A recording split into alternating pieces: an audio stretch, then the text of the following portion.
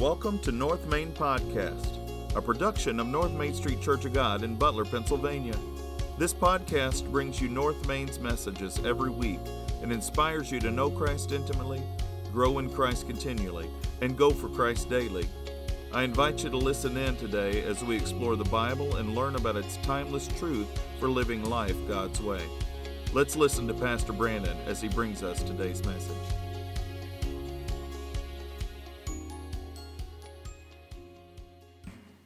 What is redemption? What a perfect way to lead into the concluding message today of Ruth.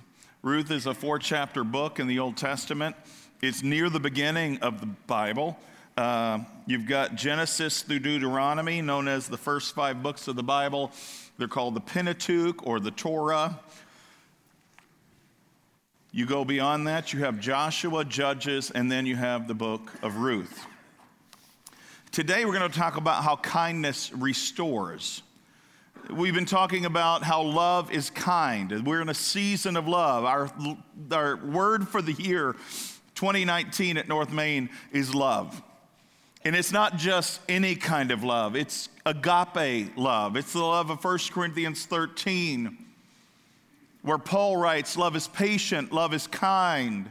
It does not boast or brag. It goes on and on and on. We're going to be breaking that down throughout the whole year as we look through Scripture. As you continue to read, we challenged you at the very beginning of this year, read through the Bible with us. We gave you reading guides to go through it chronologically. And we gave you pink highlighters, if you remember. Pink giving us this idea or this remembrance of love. And we said, as you read from Genesis to Revelation, highlight evidence of God's love in your weekly and daily readings. As we come to the end of Ruth, the last chapter, 4 chapters, we see how this story concludes with an act of loving kindness after another, to the point that it has eternal ramifications. This one 4-chapter book in the Old Testament holds a very prized and cherished place within the Old Testament and within the history of God's people. Author and speaker Ron Hutchcraft recalls the following story of redemption. He said, at a gathering of friends at an English estate, it nearly turned into tragedy when one of the children strayed into deep water many, many years ago. The gardener heard the cries for help. He plunged in and rescued this drowning child that had fallen in.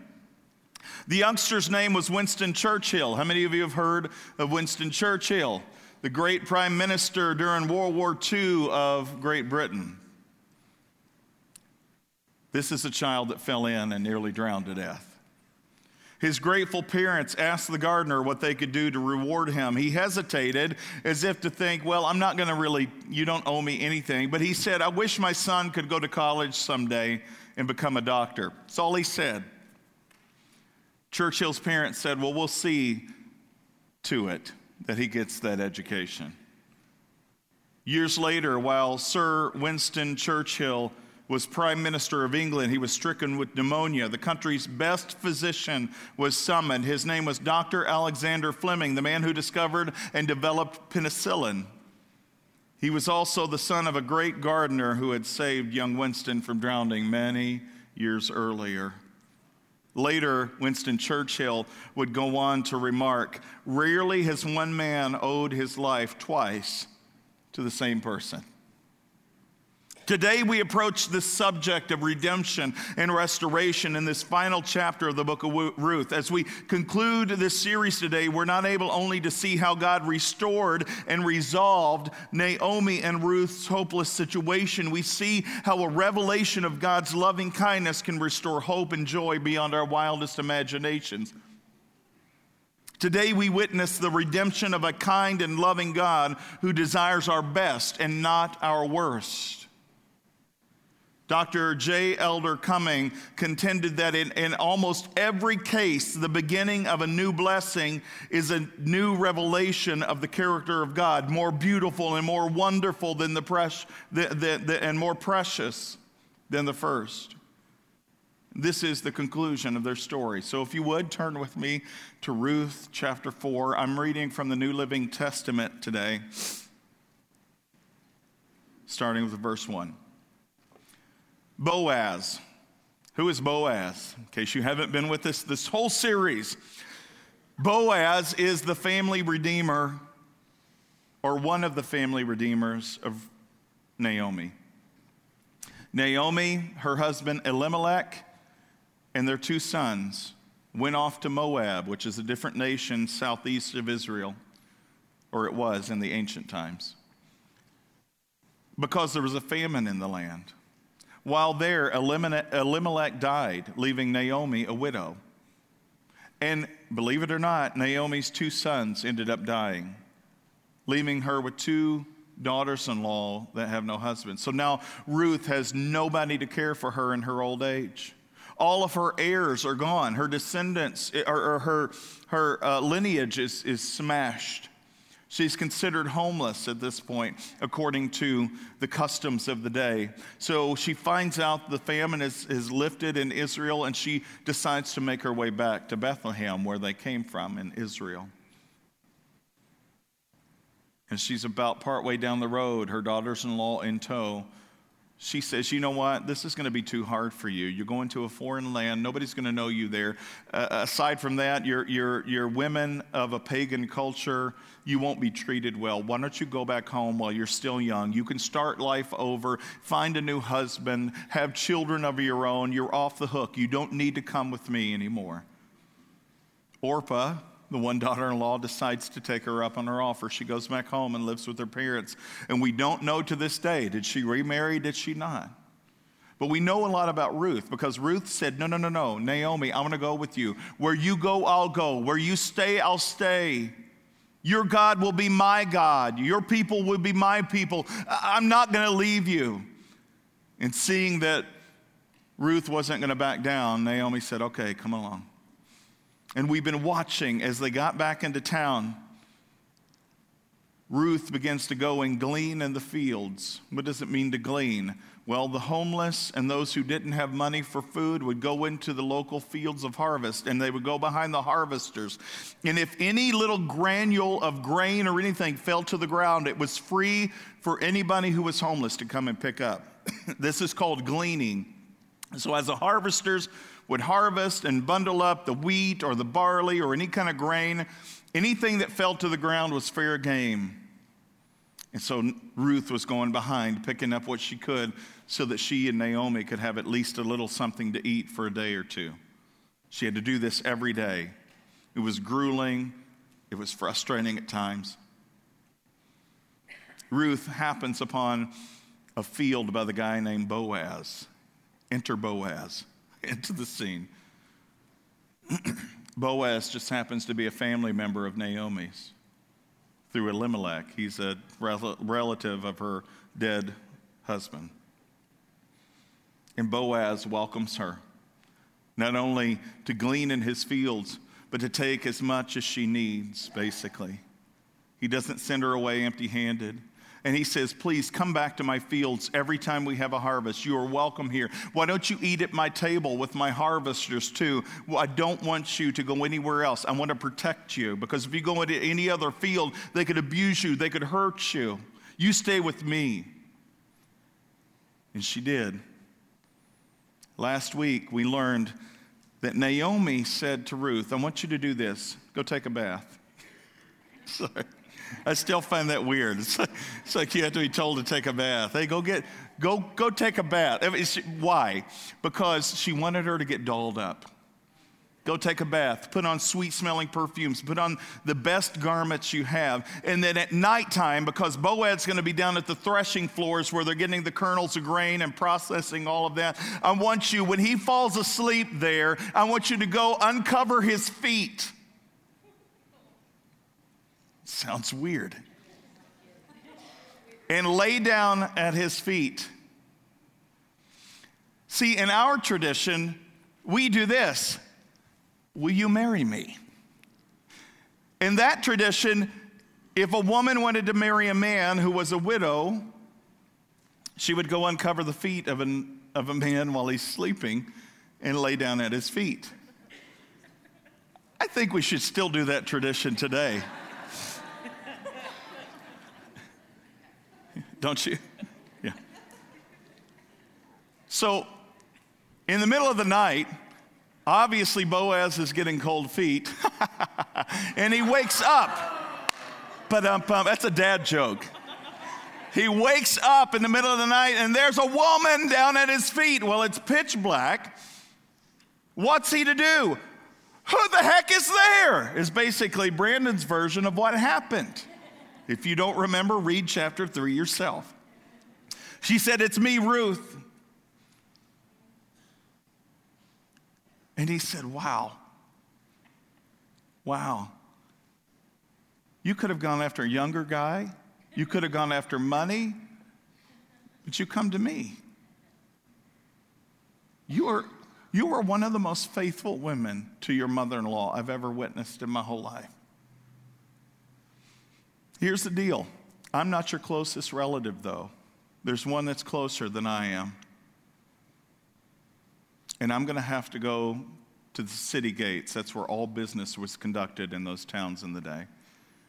And I'm going to have to meet him there and give him the opportunity to marry you and to restore your family line through Naomi. Because I can't do that. I'm not your closest relative. But if he refuses, you better bet I will take you as my own. I will care for you. I will protect you for the rest of your days. And here we pick up the story. Boaz went to the gate, took a seat there, and as was customary, anybody that had business during the day would always come through the gate. So he knew that the other family member would eventually come through the gate. There would always be the town council there waiting, and they would conduct business there. Just then, the family redeemer he had mentioned came by, so Boaz called out to him, "Come over here and sit down, my friend. I want to talk to you." So they sat down together. And then Boaz called 10 leaders from the town and asked them to sit as witnesses. And Boaz said to the family redeemer, "You know Naomi, who came back from Moab, right? She's selling the land that belonged to our relative Elimelech. Now, it's been contested that being the homeless woman and liminal woman she was, then how was she able to sell the land? We're not really sure. This is a mystery. Somehow, as a widow of Elimelech, she's fighting for her right over the land, even though she doesn't have an heir, and is trying to get it back to sell it. She's selling the land that belonged to our relative Elimelech. I thought I should speak to you about it so that you can redeem it if you wish. It's fair game. It's up for grabs. You're the closest relative. You have first pick. If you want the land, then buy it here in the presence of these witnesses. But if you don't want it, then let me know right away, because basically I'm next in line, because I'm next in line to redeem it after you." The man replied, "All right, I'll redeem it. Yeah, I'd like more land. More land means more money, more prosperity." Then Boaz told him, "Well, of course your purchase of the land from Naomi also requires that you marry Ruth, the Moabite widow, that she can have children who will carry on her husband's name and keep the land in the family." There's a curveball. Wait a minute. If I redeem the land, then I have to marry Ruth, because she was married to one of Naomi's sons who has jurisdiction over the land, and he needs an heir birth through a family member and his widow in order to secure the land in their family line. That's how it worked. Okay, whoa, wait a minute. The family redeemer says that Boaz is talking to, "I can't redeem it because this might endanger my own estate. You redeemed the land, I cannot do it." So what he knew was, okay, if I have another wife and another son from them, not only will Elimelech's land go to him that I'm buying today, but there could be a conflict in the family, and my own lineage could be in jeopardy. It's too big of a risk. I'm not going to take it. He says, "I can't do it." Now, in those days, it was custom in Israel for anyone transferring a right of purchase to remove his sandal and hand it to the other party. Okay, so we go to a court of law, we get a contract, we have a notary, we have attorneys draw up these things, and that's how we do it. In that day and age, there was no paper trail or no contract. They would take off a sandal. If you knew you were going to make a business deal that day, you would not put on your best sandals because you would walk away with one shoe on. In that day, it was customary for a purchase to remove a sandal and hand it to the other person. This publicly validated the transaction, so the other family redeemer drew off his sandal as he said to Boaz, "You buy the land, here's your contract." And you take a little sniff to see if it's ripe, and you say, "Yep, this is good." Like you bite a coin to see if it's real. I'm sorry, it has nothing in there that says that part. Then Boaz said to the elders in the crowd standing around, "You are witnesses that today I have bought from Naomi all the property of Elimelech, Chilion and Mahlon." Chilion and Mahlon are the sons that died. "And with the land I have acquired Ruth, the Moabite widow of Mahlon, to be my wife. This way she can have a son to carry on the family name of her dead husband and to inherit the family property here in this hometown. You are all my witnesses today." Yeah, we saw him take off his sandal and give it to Boaz. There's 10 of us. We agree it happened. Then the elders and all the people standing at the gate said, "We're all witnesses. May the Lord make this woman who is coming into your home like Rachel and Leah, from whom all the nation of Israel descended. May you prosper in Ephratah," which is Bethlehem, "and be famous in Bethlehem. And may the Lord give you descendants by this young woman who will be like those of our ancestor Perez, the son of Tamar in Judah," which is actually a good thing. He's not cursing him. This is a good thing. So Boaz took Ruth into his home. She became his wife, and then he slept with her, and the Lord enabled her to become pregnant, and she gave birth to a son. The women of the town said to Naomi, you remember the ones in chapter 1 that said, "Naomi's back, we're super stoked." I'm not kidding, that's what they said. If you don't believe me, read chapter 1 for yourselves.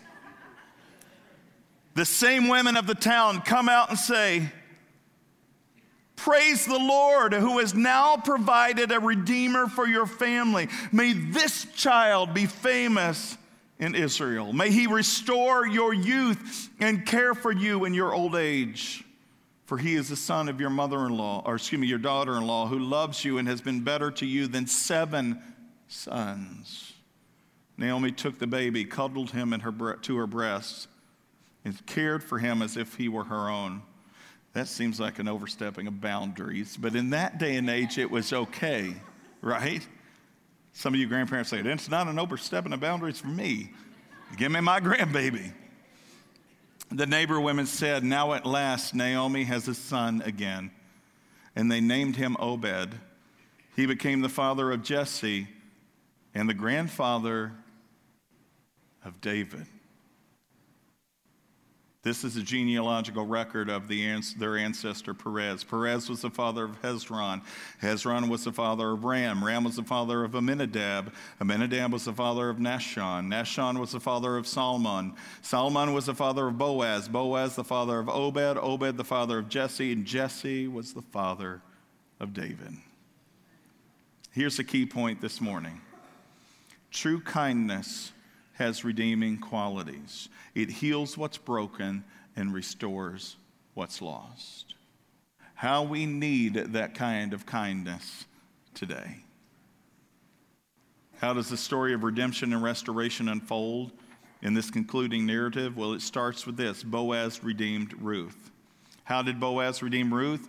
He took her as his own wife. How did that redeem Naomi? Because when Ruth was taken care of and she bore a son, Naomi didn't have to worry about food or lodging or anything else. And she would actually have a descendant that would carry on the family line of her own children that had passed away.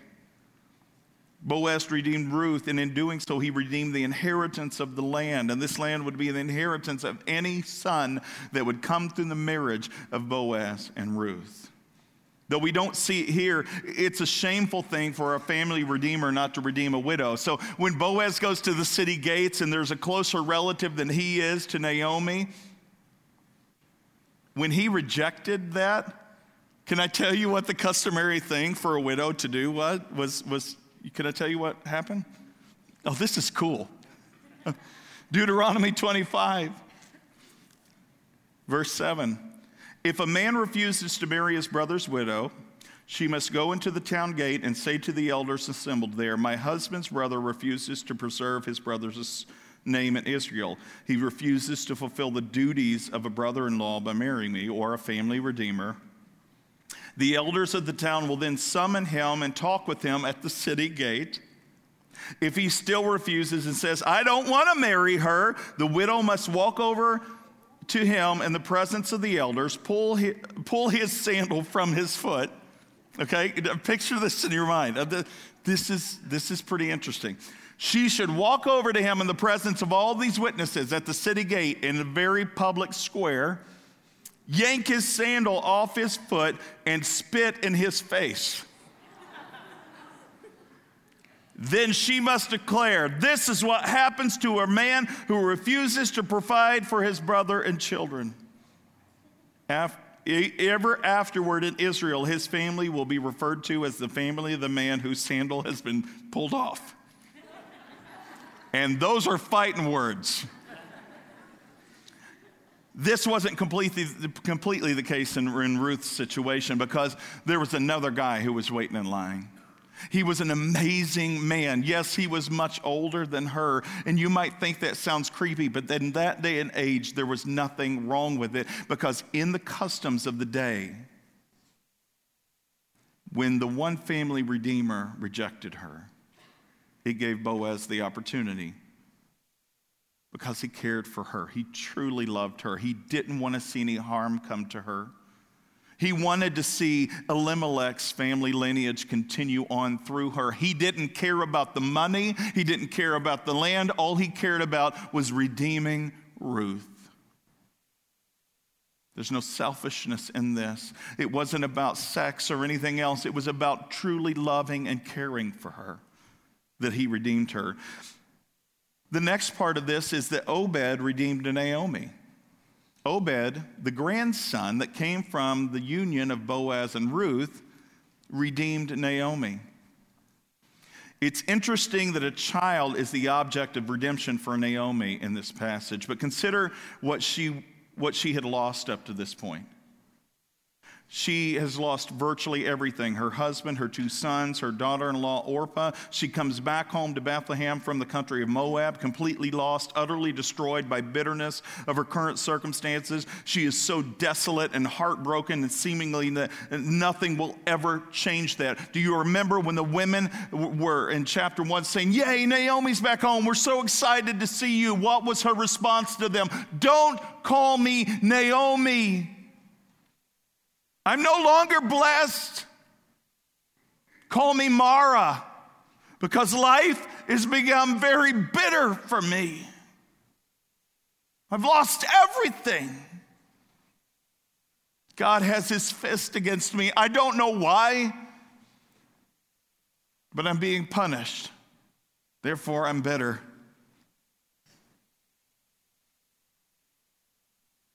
Ruth has been redeemed by Boaz, and being the only remaining daughter-in-law of Naomi, she has an opportunity to have an heir that will not only take care of her beloved Ruth, but will carry on the family name in honor of her husband and her 2 dead sons. The birth of Obed restored what was lost to Naomi. Now, let me stop there for a minute. Because no child, no other person can ever take the place of those that you've lost.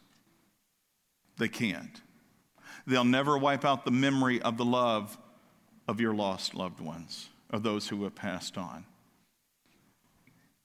But do you see how there can be hope through the blessing that God can give in situations that are detrimental seemingly to our lives? Look at the book of Job in the Old Testament. He lost everything. But he remained faithful to God in the midst of all of the loss and all the pain and all the struggle. And what did he have to show for it in the end? Because of his faithfulness to God, he was blessed beyond measure. It didn't replace what was lost, but what he gained was a testimony of God's grace and mercy in the midst of difficulty. Naomi couldn't have imagined that through the union of Boaz and Ruth and her grandson Obed, that centuries later would come a Messiah. Just a couple months ago, we celebrated Christmas. Who is the reason for the season? Jesus. And if Jesus is the reason for the season, how do we know that he is who he said he was? Well, he did some amazing things while he was here, but there are also testimonies and prophecies of him some 700 plus years earlier through the prophets in the Old Testament. Who was the Messiah? What family lineage was the Messiah to come from? David. What city was David born in? Bethlehem. And even in Micah, we read that the Messiah would be born where? In Bethlehem. Where was Jesus born? Who was in his family lineage? Who were his ancestors? His ancestors were from the line of David, who came from the line of Obed. So you're telling me that because of Boaz redeeming Ruth and the baby redeeming Naomi, through the baby's line, Obed, would come Jesse, and Jesse would beget David, and David, through a long line of succession, would ultimately beget the Messiah through Mary and Joseph. And what kind of redeemer was he? See, Naomi couldn't have fathomed in the desperation during the time of Judges in the Old Testament that God would not only redeem her, but through her descendants would redeem the world. How powerful is that? Luke chapter 2. At that time, and the Roman Emperor Augustus decreed that a census should be taken throughout the Roman Empire. It was the first census taken when Quirinius was governor of Syria. All returned to their own ancestral towns to register for the census, and because Joseph was a descendant of King David, he had to go to Bethlehem in Judea, David's ancient home.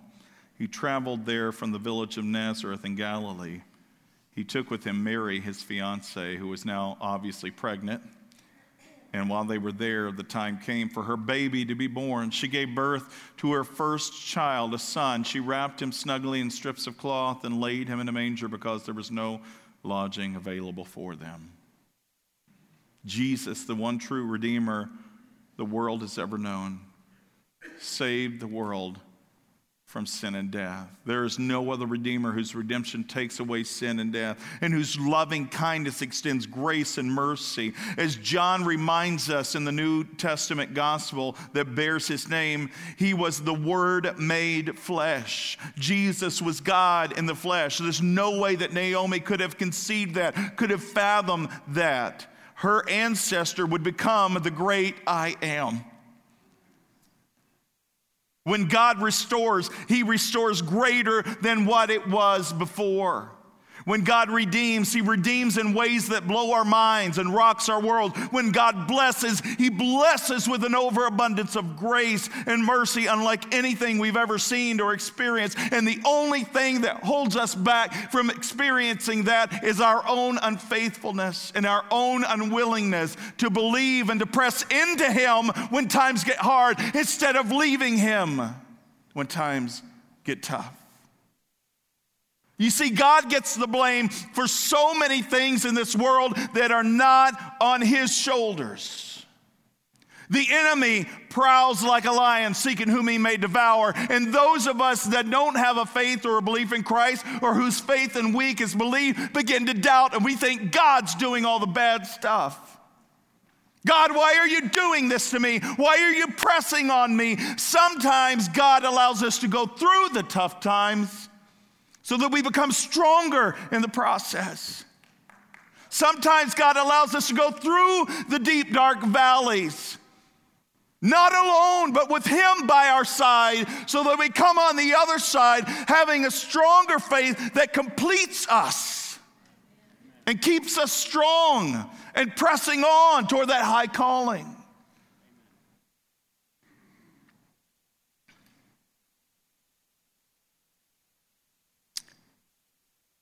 How did Jesus accomplish this family redeemer redemption of the world? How did he do that? Paul, who lived during a time of Jesus, wrote most of the New Testament, writes this testimony in his letter to the Roman church in Romans chapter 5. Yes, Adam's one sin brings condemnation for everyone, but Christ's one act of righteousness brings a relationship with God and a new life for everyone. Why is Adam in the picture? Where did everything go off the rails for the world? Go all the way back to Genesis chapter 3.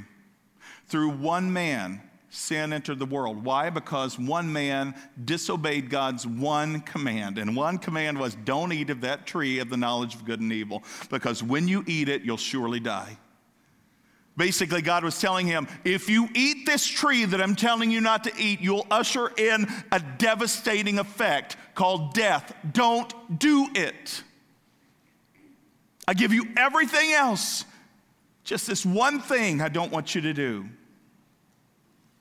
And through the temptation of the serpent wrapped around that stupid tree, what happens? We become deceived. Adam became deceived into believing that if he breaks one of God's one rule, that it'll be okay. I'll actually be like God. That's what this serpent's telling me. So yeah, I want to be like God. You've heard me say this before. How many of you have children that want to be like you? And remember, I have 4 kids. And each of them have worn my shoes before, trying to walk in my shoes. They imitate my mannerisms or mommy's mannerisms. And when you're offered that, oh yeah, I want to become like my daddy. At least when you're younger. When you get older, you realize, heck no, right? But see, God is perfect, whereas our earthly fathers are not. So who wouldn't want to be like their perfect heavenly Father? Yes, through one man's sin, condemnation came into the world for everyone. But through one man's act of righteousness, Jesus, it brings us into right relationship with God and new life. Because one person disobeyed God, many became sinners. But because one person obeyed God, many can become righteous. Well, how do we do that? We become righteous by believing in Jesus and following him. The price Jesus paid for our redemption is terrible indeed. When we think of the extreme suffering that he endured to purchase our freedom from sin's penalty, as we talked about earlier during our time of communion, our hearts should overflow with love for him. Leslie B. Flynn told a story that illustrates this truth, and this is what I close with this morning. An orphan boy was living with his grandmother when their house caught fire. The grandmother, trying to get upstairs to rescue the boy, perished in the flames trying to get to him.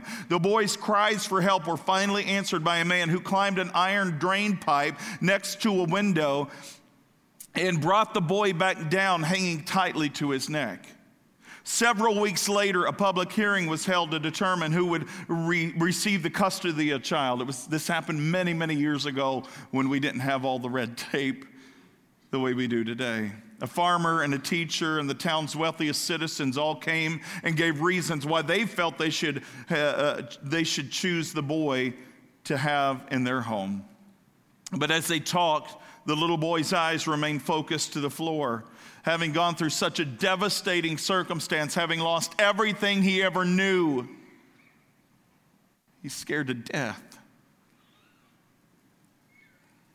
Then a stranger walked to the front and slowly took his hands out from his pockets, revealing severely scarred hands.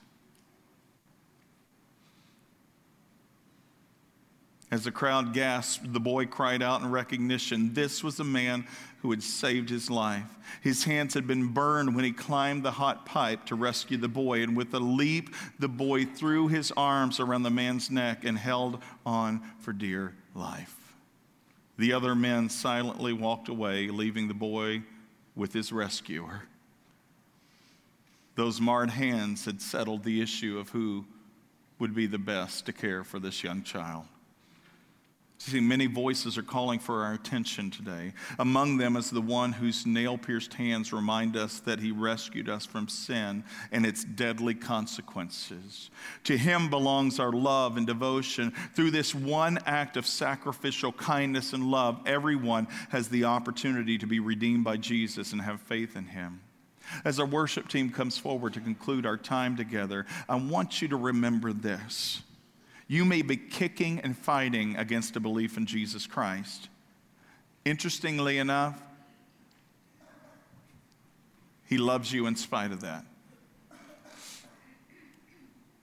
You see, he took the scars that were reserved for us. He took our punishment upon himself when he allowed himself to be nailed to a cross. He took our death and the penalty of our sins upon the cross with him, so that all we have to do is to believe in him, and we will not perish but have everlasting life. Yes, you will die a physical death someday, but your eternal soul could live on forever in the peace and the sanctity of heaven, where there is no sin or death or sorrow or pain or suffering or tears of sadness. So this morning, if you have yet to make that commitment to your family redeemer, Jesus, make that today.